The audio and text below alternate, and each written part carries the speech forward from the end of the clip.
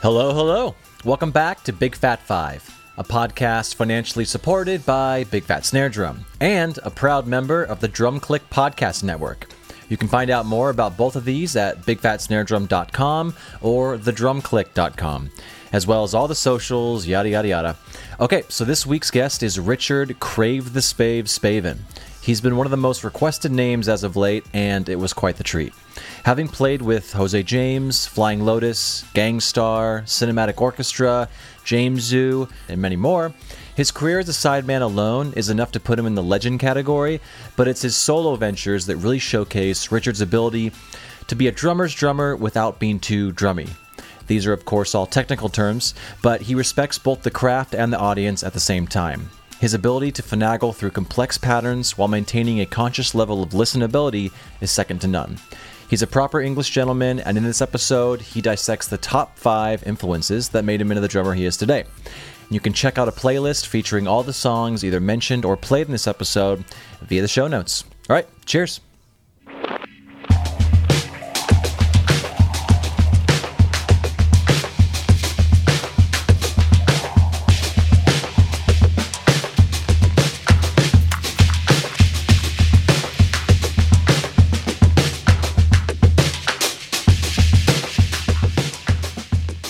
So we had a Big Fat Snare Drum contest that ended about a week and a half ago, and we ended up picking one of your students. I didn't realize this. It was Patrick Galligan, and it was at PKG Drums online on Instagram, and it just shows how much I inherently and subconsciously appreciate your influence on other people, because his style was so, the way he arranged that drum part was really interesting.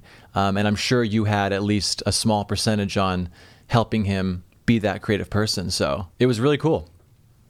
Well, thanks, man. Yeah, he's been great to work with. Like, we do one-to-ones on my Patreon, and we just we can tap into that sort of psychological side of drumming really easily. You know, and so, I don't know if you have this with students, but you know, the students that you can kind of get into that side of it, you know, you're not just talking about the what, you know, the specifics of what you're actually playing. You can talk about the bigger picture, and they're kind of my favorite lessons. So it's been great with Patrick. He's also obsessed with drum and bass as well, which makes me feel like he's come to the right teacher. Yeah. But no, super receptive, and well done to him, you know, well deserved. You know, his life is probably will never be the same again. He can't walk down the street anymore. The photo ops is crazy, man, you know? Well, you know what? He didn't get back to me right away. And he said it was because his Instagram was blowing up that day. So it's all piling up, mate, yeah. Patrick's changed. He's changed. So how do you, I mean, kind of to piggyback off that, how do you as a teacher, and this might be a very big question that people should maybe pay to hear the answer for on your Patreon, but how do you go about allowing a student to find their own voice? Because that's the hardest thing to do. Well, it really depends on the student. You know, they sort of need to be ready for it, and it depends on the rapport that you have with that student as well. For me, it's like there's definitely trust. There's two-way trust when you're working with someone, because you're communicating about really personal stuff.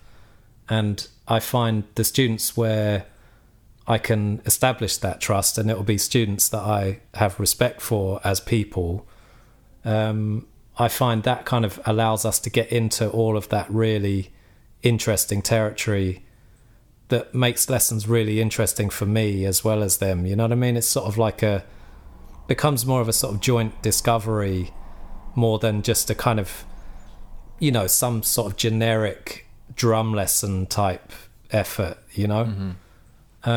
So that's, yeah, I can, that's sort of when I get passionate about teaching, is when you get into the real sort of deep sort of psychological side, and just, yeah, you know, bigger picture, music associated, you know, we're always talking about music, you know, aligned with playing drums. I feel like they're the sort of students that, I work really well with. Yeah, sometimes being vulnerable on the instrument is more nerve-wracking than like a romantic relationship or those kind of things, because it's you're like, I think this is cool, I think this is rad, and yeah, it's tough. So to have that special relationship with someone that their job is to tell you if you're going in the right direction or not is key. So yeah, and to be honest, I think if people come to you for lessons, at this stage, like you're quite, I think I'm quite a specialist kind of a drummer. Like if you come to me for lessons, it's because you're looking for a certain type of thing. And I feel like it's my duty to be completely honest. Sometimes that's not easy as a teacher, but it's really like what I would be looking for if I was going to someone, if I'd sought somebody out to have lessons from. It's like, please, I really want to know what you think.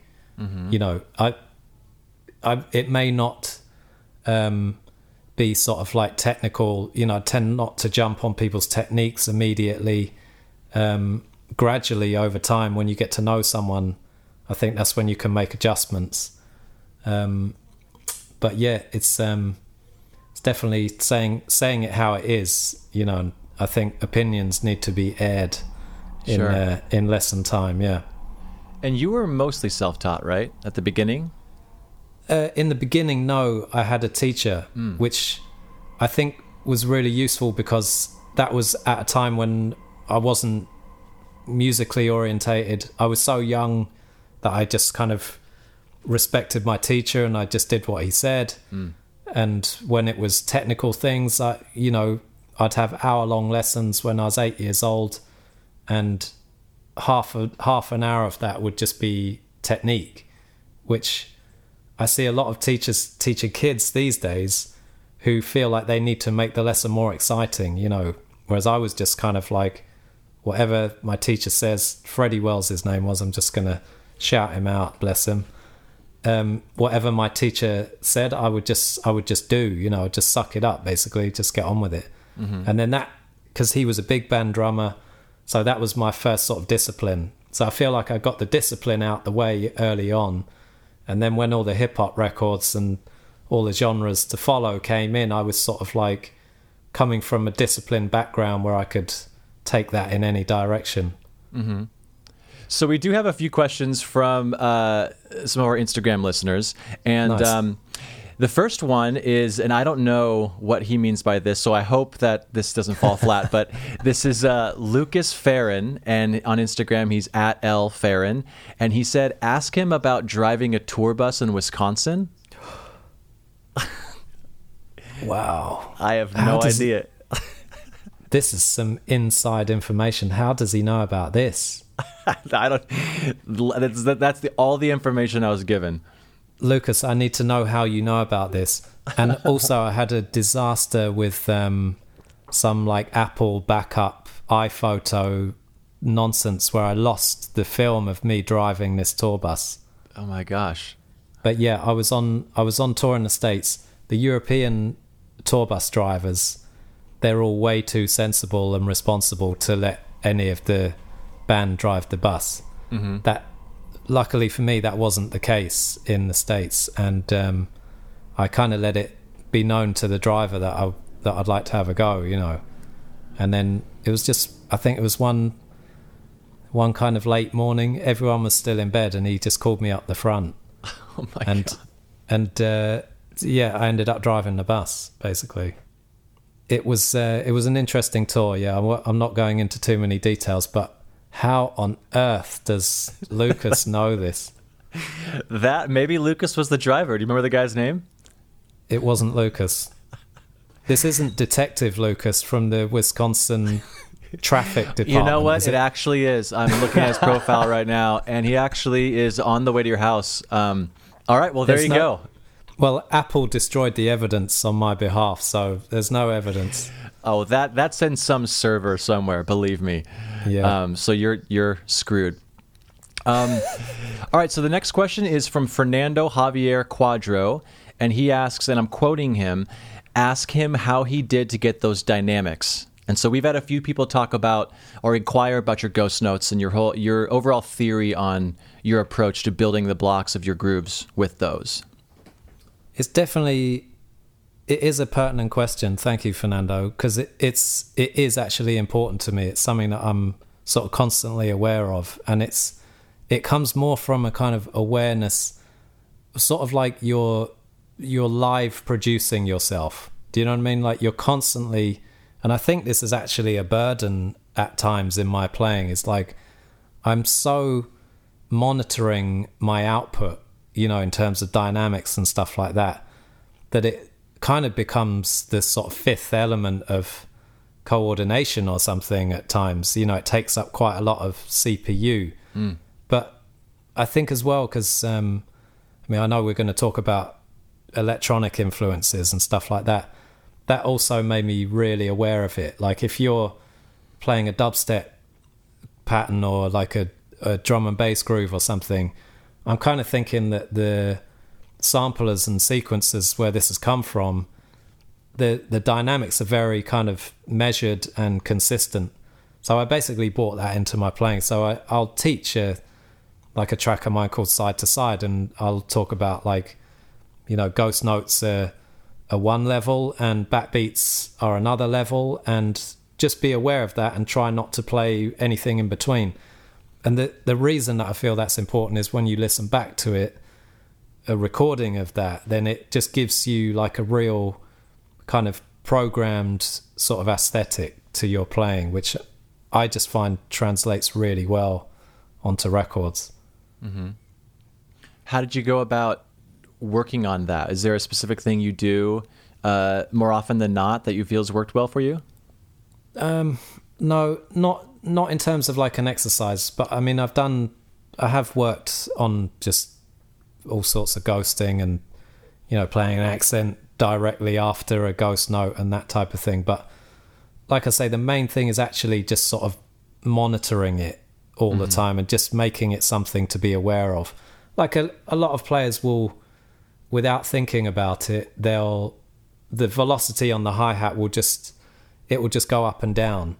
And I always say there's absolutely nothing wrong with that. Sometimes that's the vibe, but it's just good to be aware and be deliberate about those things. And if that's what you want to do, then great. And if it's not, then you can just sort of lock off your, it's like another level of coordination. Just even out all your hi-hats and let that be the vibe, but you're choosing what it is that you're doing. Mm-hmm. Well, you're actually a great host, because what you just said about using the ghost notes in beats is instead of exercises is very pertinent to this groove that I'm going to play right now, which is a song from your past. There'll be two that I'm going to play, and then we'll move on to your choices.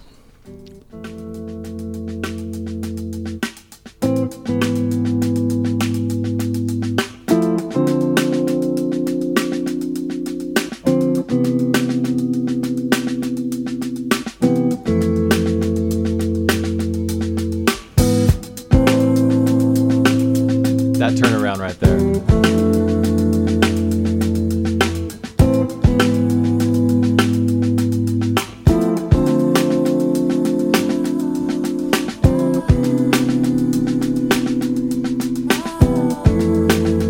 What's the time signature? That's the question.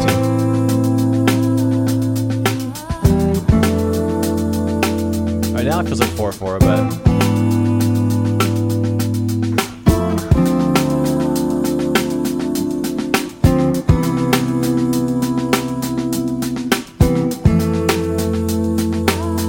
not in 4/4, no. What is that in? It's in 6/4. There's something that happens with a lot of my music, which is people seem to think that it's more complicated than it is. Mm-hmm. And then I'm just like, snares on 2 and 4, dude. Like, that's it. Yeah. And they're like, no, but it's 21/8 there. And I'm like, no. It's just a backbeat. So in this, the snare just goes on the 2, the 4, and the 6 all the way through. Well, now I want to play it one more time.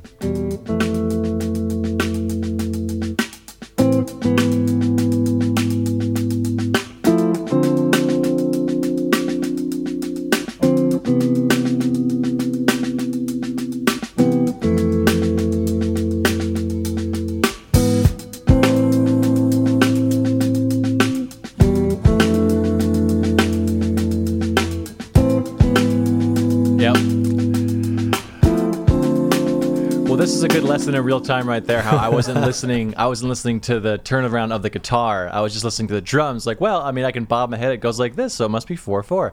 Well, the kick displaces halfway through, so it gives the effect of something shifting in the time, but actually you've got to just hold on to your one, and actually it's the snare never moves. That track is Vintage Year, right? Vintage Year, yep. Because basically I wrote that tune with my guitarist Stuart McCallum, and we both liked it so much that we both put it on our respective records. So my version was called Vintage Year, and then his version was called North Star. So I recommend checking out North Star. It's got the same pattern in it. I think we did that second, and I feel like North Star is a kind of more refined, developed version of Vintage Year. But okay, so you might want to compare the two. So we completely cross-pollinated on that tune, and so we were like, why not? Sure. Who's gonna care? Why not? Let's do it. I'm not gonna sue you. You're not gonna sue me. It's all good. Exactly. Yeah. All right. So number 2 is I'll just play it and then we'll go from there. What have we got?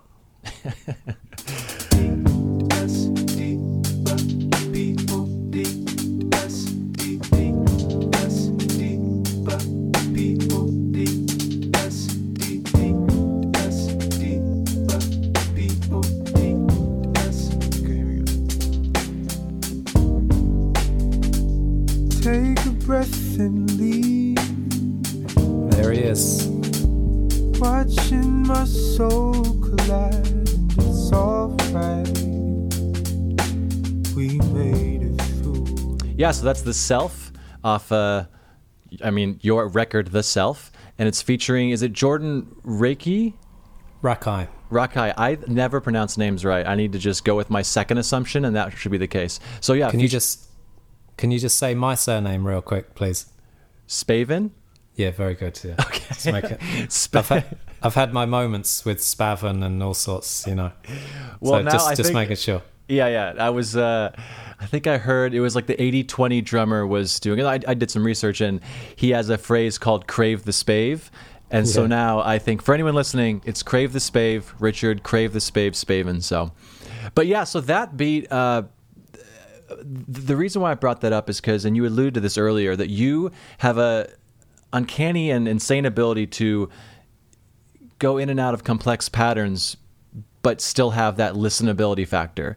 And so what are some non-negotiables for you when you're creating a drum part in order to achieve that? Well, it's a great choice, firstly, just from what we were talking about with Vintage Year, because again, this is just backbeat. This is in 4/4, and the backbeat's on the 2 and the 4.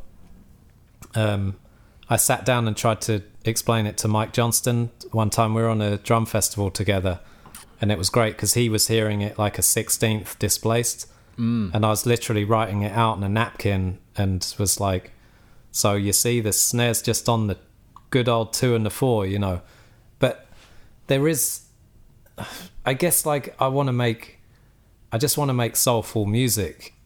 I don't want to make over technical music that just kind of excludes people. I want people just to be able to like, oh man, I'm feeling this tune. I'm not in it to make technical, smoke and mirrors kind of thing. That's not my thing. That's not what music is about for me.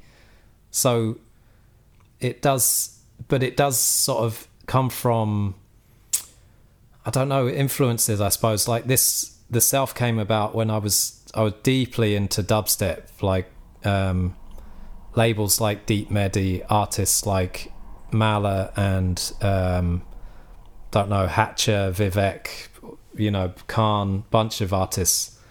And I was just like, it just really sort of opened up this sort of stuff you can do, hi-hat patterns and all sort of around 140 BPM. That sort of became my favorite tempo.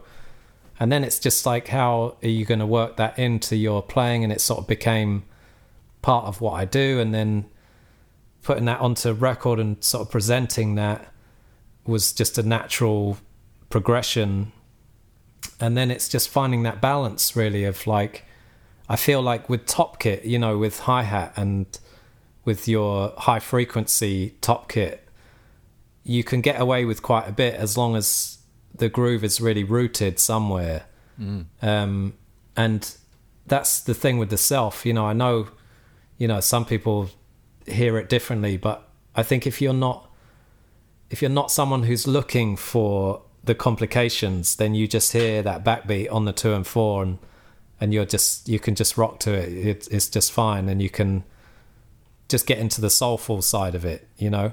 For those of us that hear these things, you know, maybe that's just a curse sometimes. It's like you just can't not hear these things.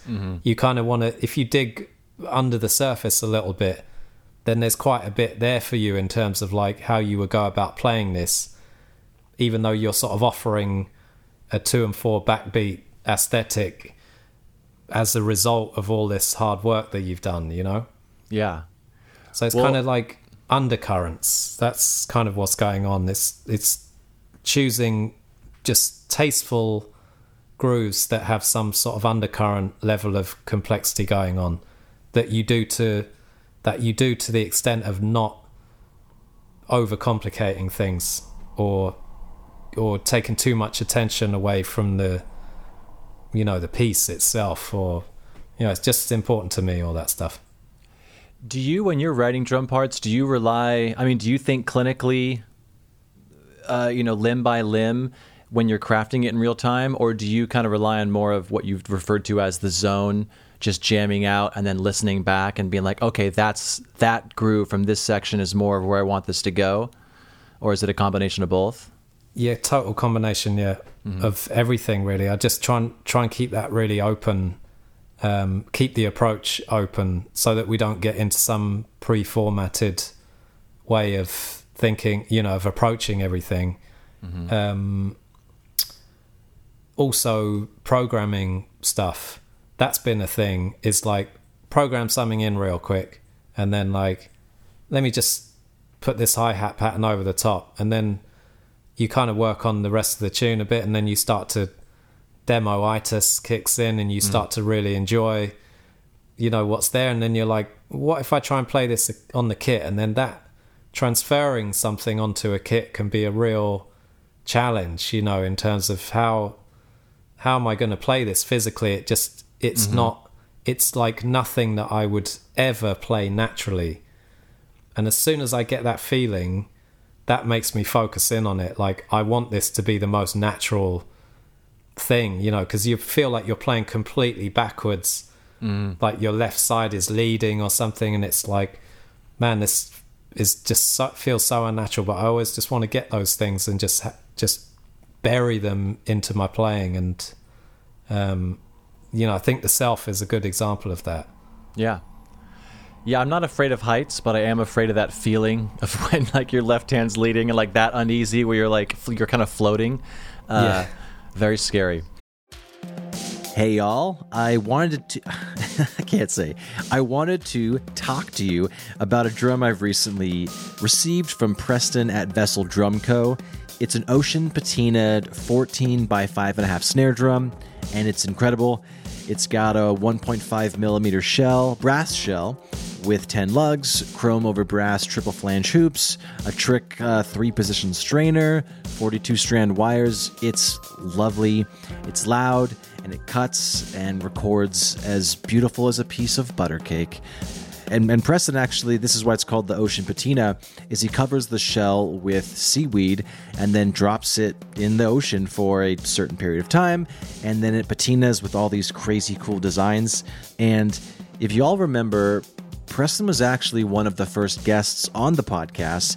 When I first started out, I didn't really know what the Big Fat 5 format was going to be, or if it was going to be even Big Fat 5 at all. But I went to his garage, his you know, where he makes all of his drums. It was really cool. He walked me through. The episode is essentially from start to finish what happens with a drum, and it was a really fun episode. It's now archived at bigfatsnaredrum.com, just because it doesn't fit the format of Big Fat 5. I want you to get back to the show, but go check it out. This drum is beautiful, and he actually let me use it on an Eve 6 tour. and I didn't keep it, and I regretted it ever since then, just because I was trying to pinch pennies at the time, and I just kept thinking about it. And so the opportunity to get it again was presented, and it is one of my favorite drums. So the Ocean Patinaed 14 by 5.5 snare drum. Check it out. Reach out to me. Go to Vessel Drum Co. The Instagram's just at Vessel Drum Co. and check it out. It's amazing. It's beautiful. Sounds great. Bye. All right, so the first one is a specific groove that completely changed the way you think about drums. And I'm stoked you chose this. So yeah, it's the Amen Brother Break by the Winstons. And that's G.C. Coleman on drums. And I'm going to start it at about 1:15, which is a few bars before the famous break.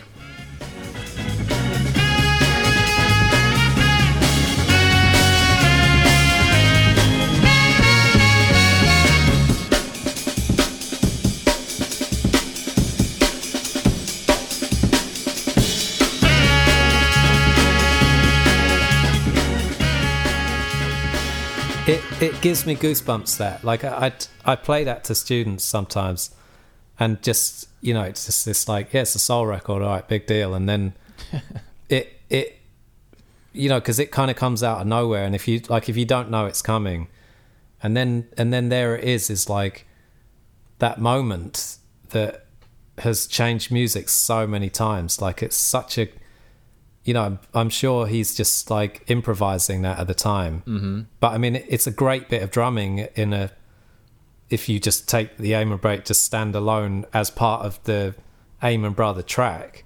Yeah. It's a great bit of drumming. But then what that inspired is just like, it's ridiculous. And it's still going, We've got to say, like, not getting the respect that he deserved from that is sad. To have just, it's just like moment of genius, just beautiful. And it's a shame. And so I believe he has since passed on, but did you ever get a chance to meet him? No, I didn't know. No. It would have been fun to have him on this podcast because that was very, he was very ahead of his time. All right, so we can go on to number 2, and that is a performance which you either played or witnessed that altered your musical course. And you said Source Direct, Secret Liaisons.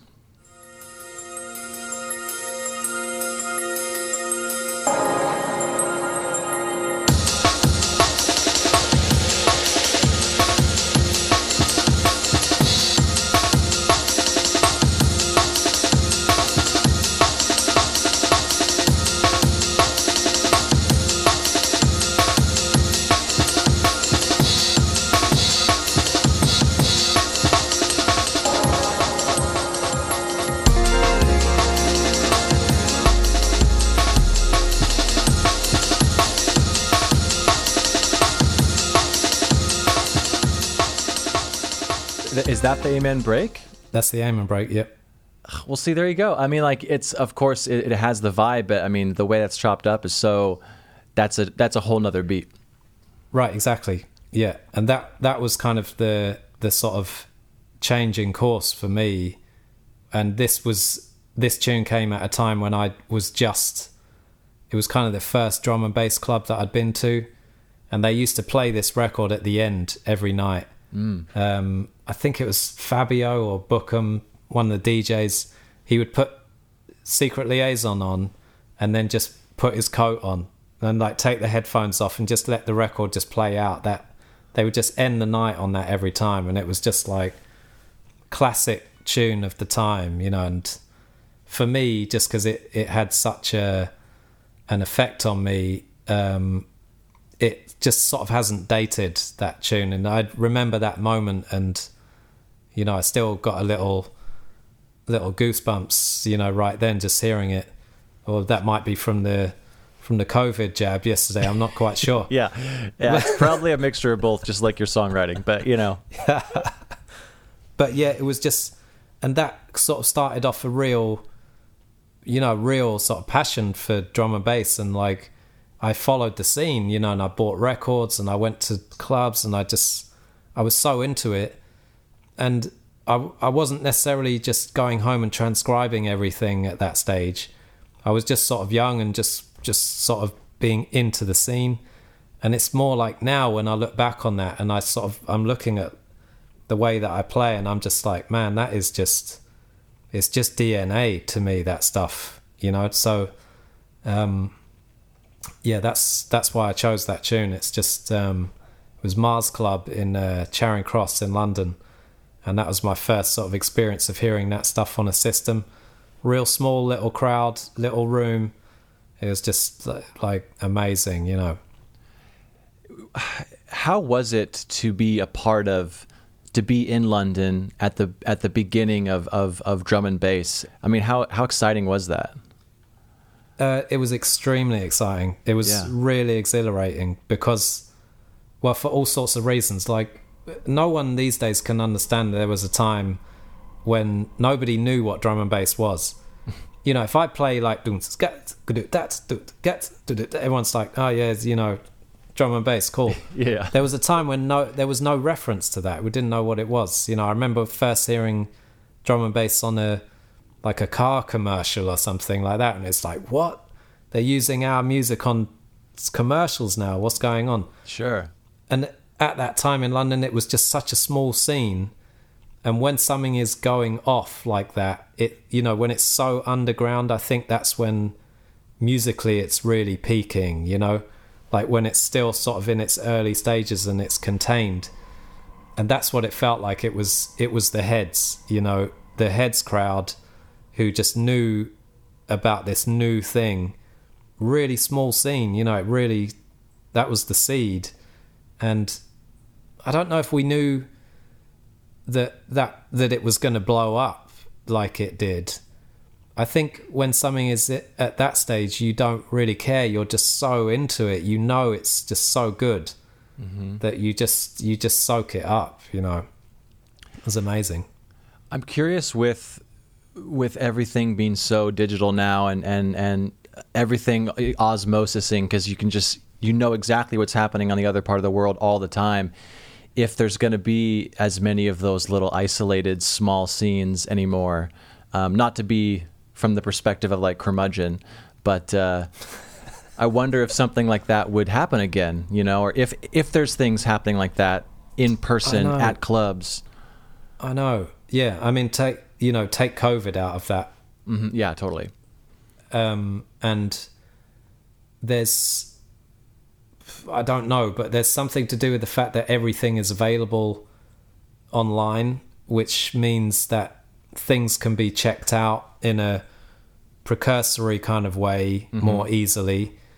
Whereas, you know, if I had to buy records, I had to go to Camden and buy the record, you know, and walk around with it, you know, and just like, and go to the clubs and just, for me personally, that was a really important aspect to kind of live the scene. Sure. Rather than just check it out, you know. You can't check out drum and bass on the internet. Totally. You know what I mean? Yeah, and I think about that sometimes. Most of the progression of me as an artist, finding out who I am, what I want to say on the drums, are back before YouTube, when I had to wait for my mom to buy me the new insert whatever band record, and for 2 months it was just like I knew every drum part from track 1, 2, 3, 4, you know.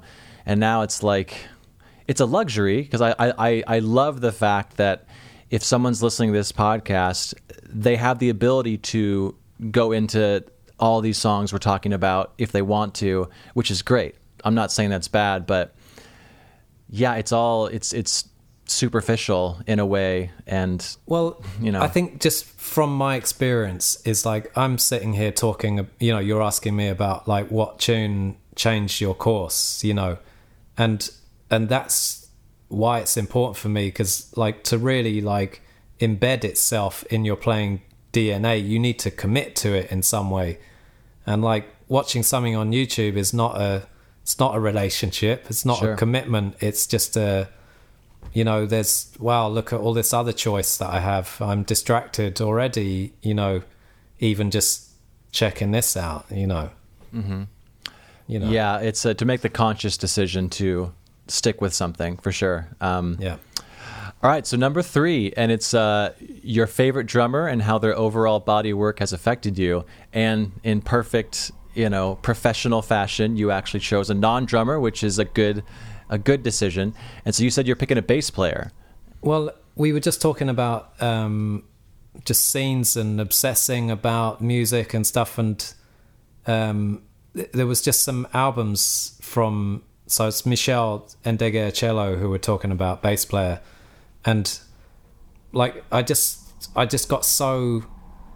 really bought into her musical direction and the sort of production and the musicians she was playing with. And the reason I chose her as my favorite drummer, she's not a drummer, but she introduced me to so many of my favorite drummers. They just came through her band. Like, she was just great at selecting drummers. Like, the first time that I saw Chris Dave was with her band at the Jazz Cafe in London. It was around I think he's on the Comfort Woman album, which I recommend that album for some like early super tasteful Chris Dave. Amazing. And then there was the record after that, I can't remember the name of it, the one with Papillon. Would it be the Spirit Music of Jemiah, Dance of the Infidel? Yes, that's like heavily recommended. But her early records there was Plantation Lullabies, which just really, really hit me, that record. It's kind of produced, the drums are sort of a mixture of production and live, I think. So you can't quite tell what's going on there all the time. I think it's Dave Gamson is the producer, I think. And then Peace Beyond Passion was her second album, and they both just soulful, just amazing bodies of work. Another drummer, I think originally Gene Lake was involved, I think, and Sean Rickman maybe, and then Chris Dave and Dean Tony Parks as well. So it's like, for your favorite artist to then kind of be, just have such great drummers going through her band was just like, man, that's, I just followed her career and just kind of her music changed, and I just went with it. Like an artist you just really trust, even though they just, it's not like, oh, can't we have more of that same album? It's just like I like to get on board with an artist like that, and you're kind of in for the long haul. You don't know what you're going to get. I love that an artist that you just trust. Yeah. So let me you did reference the Comfort Woman album, and I believe this is Chris Dave on this, and I'm just going to play Come Smoke My Herb, or as you might say, Herb.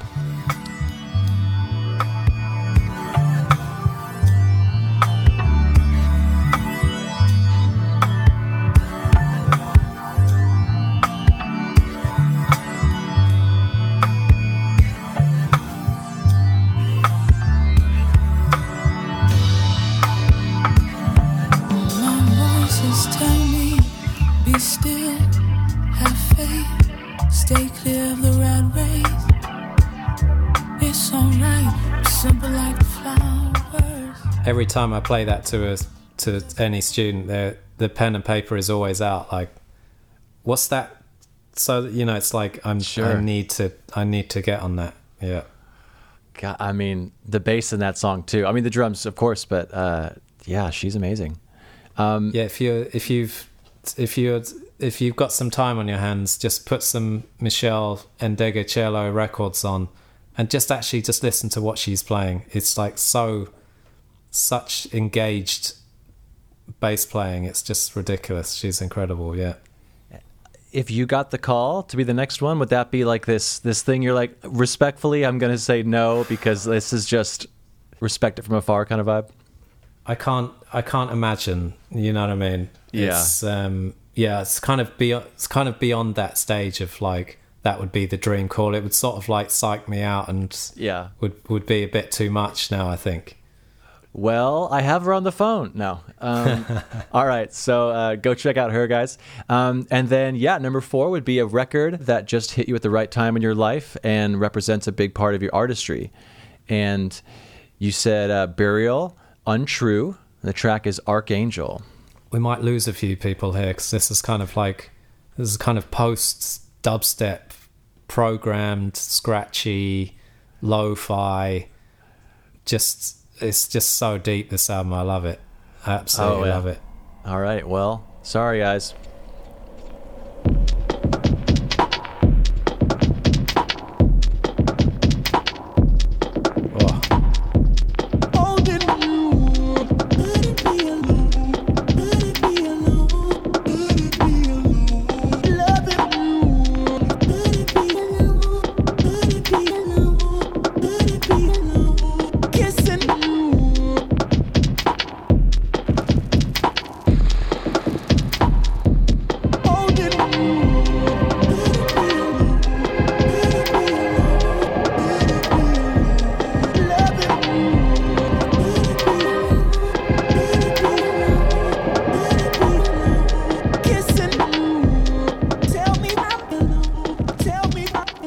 How that sounds to anyone who's never heard any Burial before. But I tell you what I will say about that is like I've never had a problem in accepting electronic beats as just great, you know, or inspiring or whatever. There's no divide for me in terms of, oh yeah, but it's not a real guy or something like that. None of that. So to me, I hear that and it's just like, oh man, like just ideas, you know, just what a groove. It's just like, it's insane. I absolutely love it. So, I mean, where were you? Because that came out in 2007. Yeah. Where were you in your career creatively that just hit you? Like, why do you think that hit you so well at that point in your career? I don't know how attached career-wise it was. I was probably playing like a lot of broken beat stuff at the time, and a lot of hip-hop, and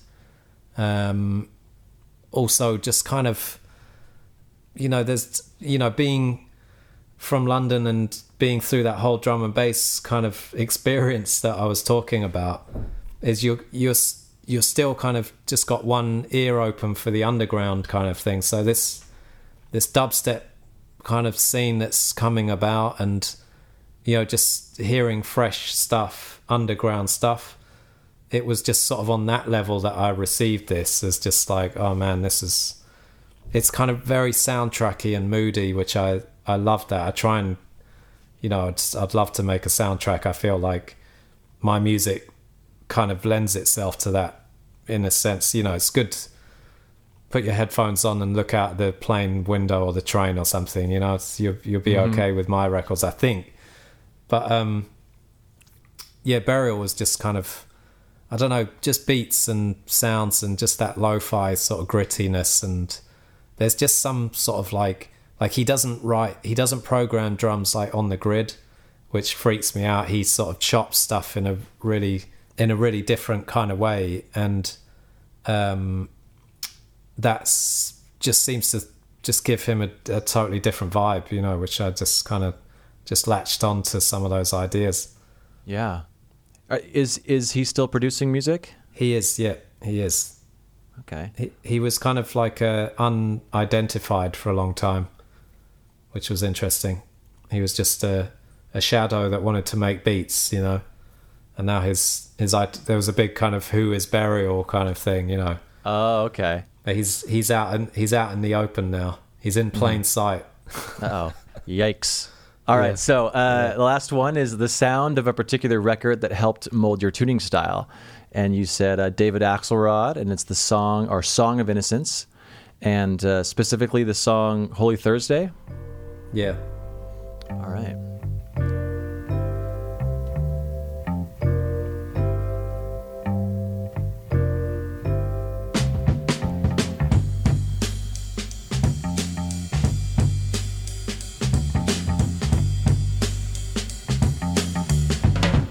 You know who the drummer is on this? Earl Palmer. Oh, of course.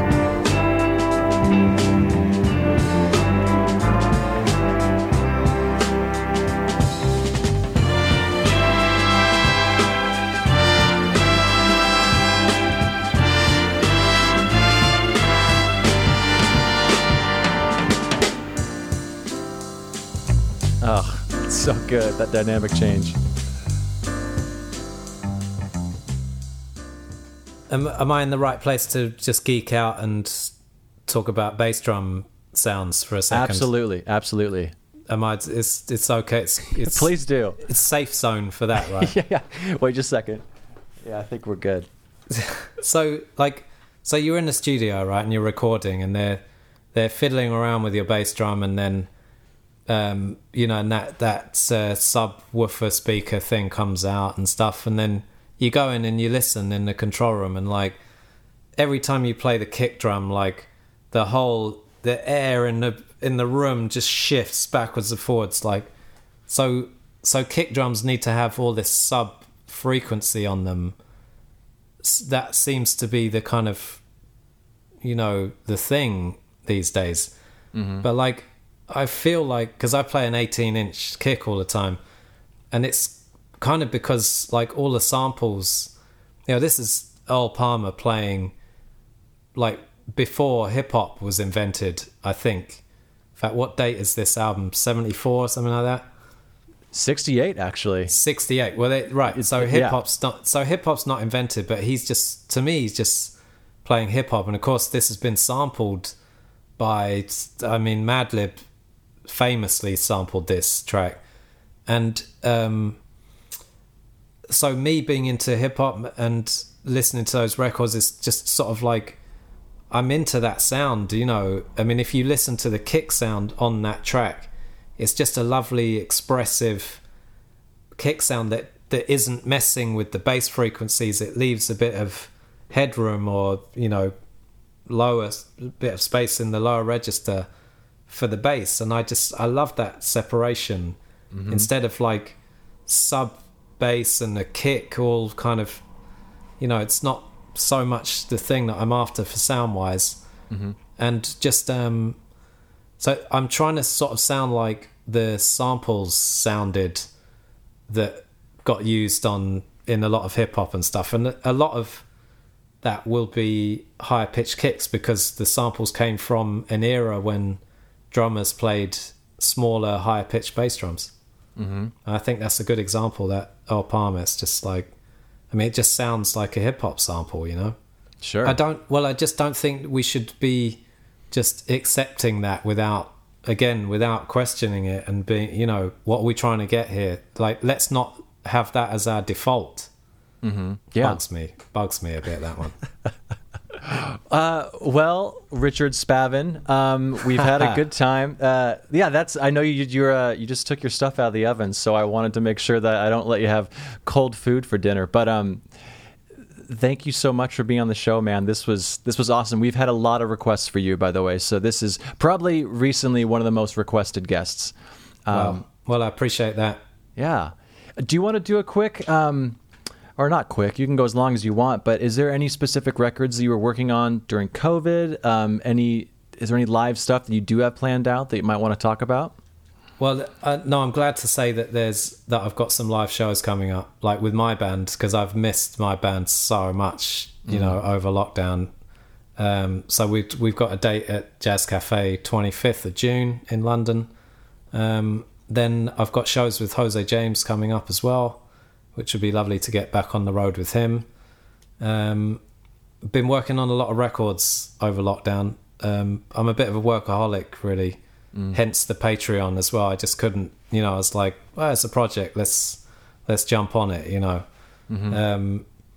So there's like 44th Move record coming up. I did some stuff with Alpha Miss with his label, and I've got my own record coming as well. There's 2 new records scheduled, which I'm very excited about. All that stuff that we were talking about in terms of undercurrents, and kind of gone into some micro timing details that awesome. We might be able to spend another podcast dissecting those. When it comes out, let's do it, man. I'd love to have you back on. I'm quite excited about these because, again, I think they really have that thing of like, okay, cool, yeah, he's just playing hip hop, but then as drummers, we're like, but wait a minute, you know what I mean? It's just that, I'll be right with you. I'm listening. Yeah, yeah. That's just taking that sort of, the whole or Dilla thing, and this sort of just micro timing thing, just, you know, onto another level, and just kind of like, or just burying it in your playing again, you know. It's just just getting these things entrenched. Well, I think that's a great place to end it, and I will let you go. But again, this has been, I mean, it's been a huge privilege talking to you. So thanks again for taking the time. Thank you, Ben. I appreciate it, man. It's like I say, the questions have been really interesting, and it's been really good. Just really involved questions, and, you know, you've got me kind of thinking passionately about all the stuff that's been important to me. So, you know, appreciate that sort of an interview. Thank you. And that's the show. Be sure to subscribe, and if you're listening on a platform that allows for ratings or reviews, do that. It helps more people find the show, which means the show will get better and bigger, and hopefully I'll have a chance to sell out one day. But you'd be an OG listener that could brag to all your friends. Anyways, also, why don't you go ahead and check out bigfatsnaredrum.com and follow us on Instagram, Facebook, Twitter, and all the socials. Just search for @BigFatSnareDrum and you will find it. This show is edited in part using Isotope RX8 audio editor. It's amazing, so go check that out at isotope.com. Bye.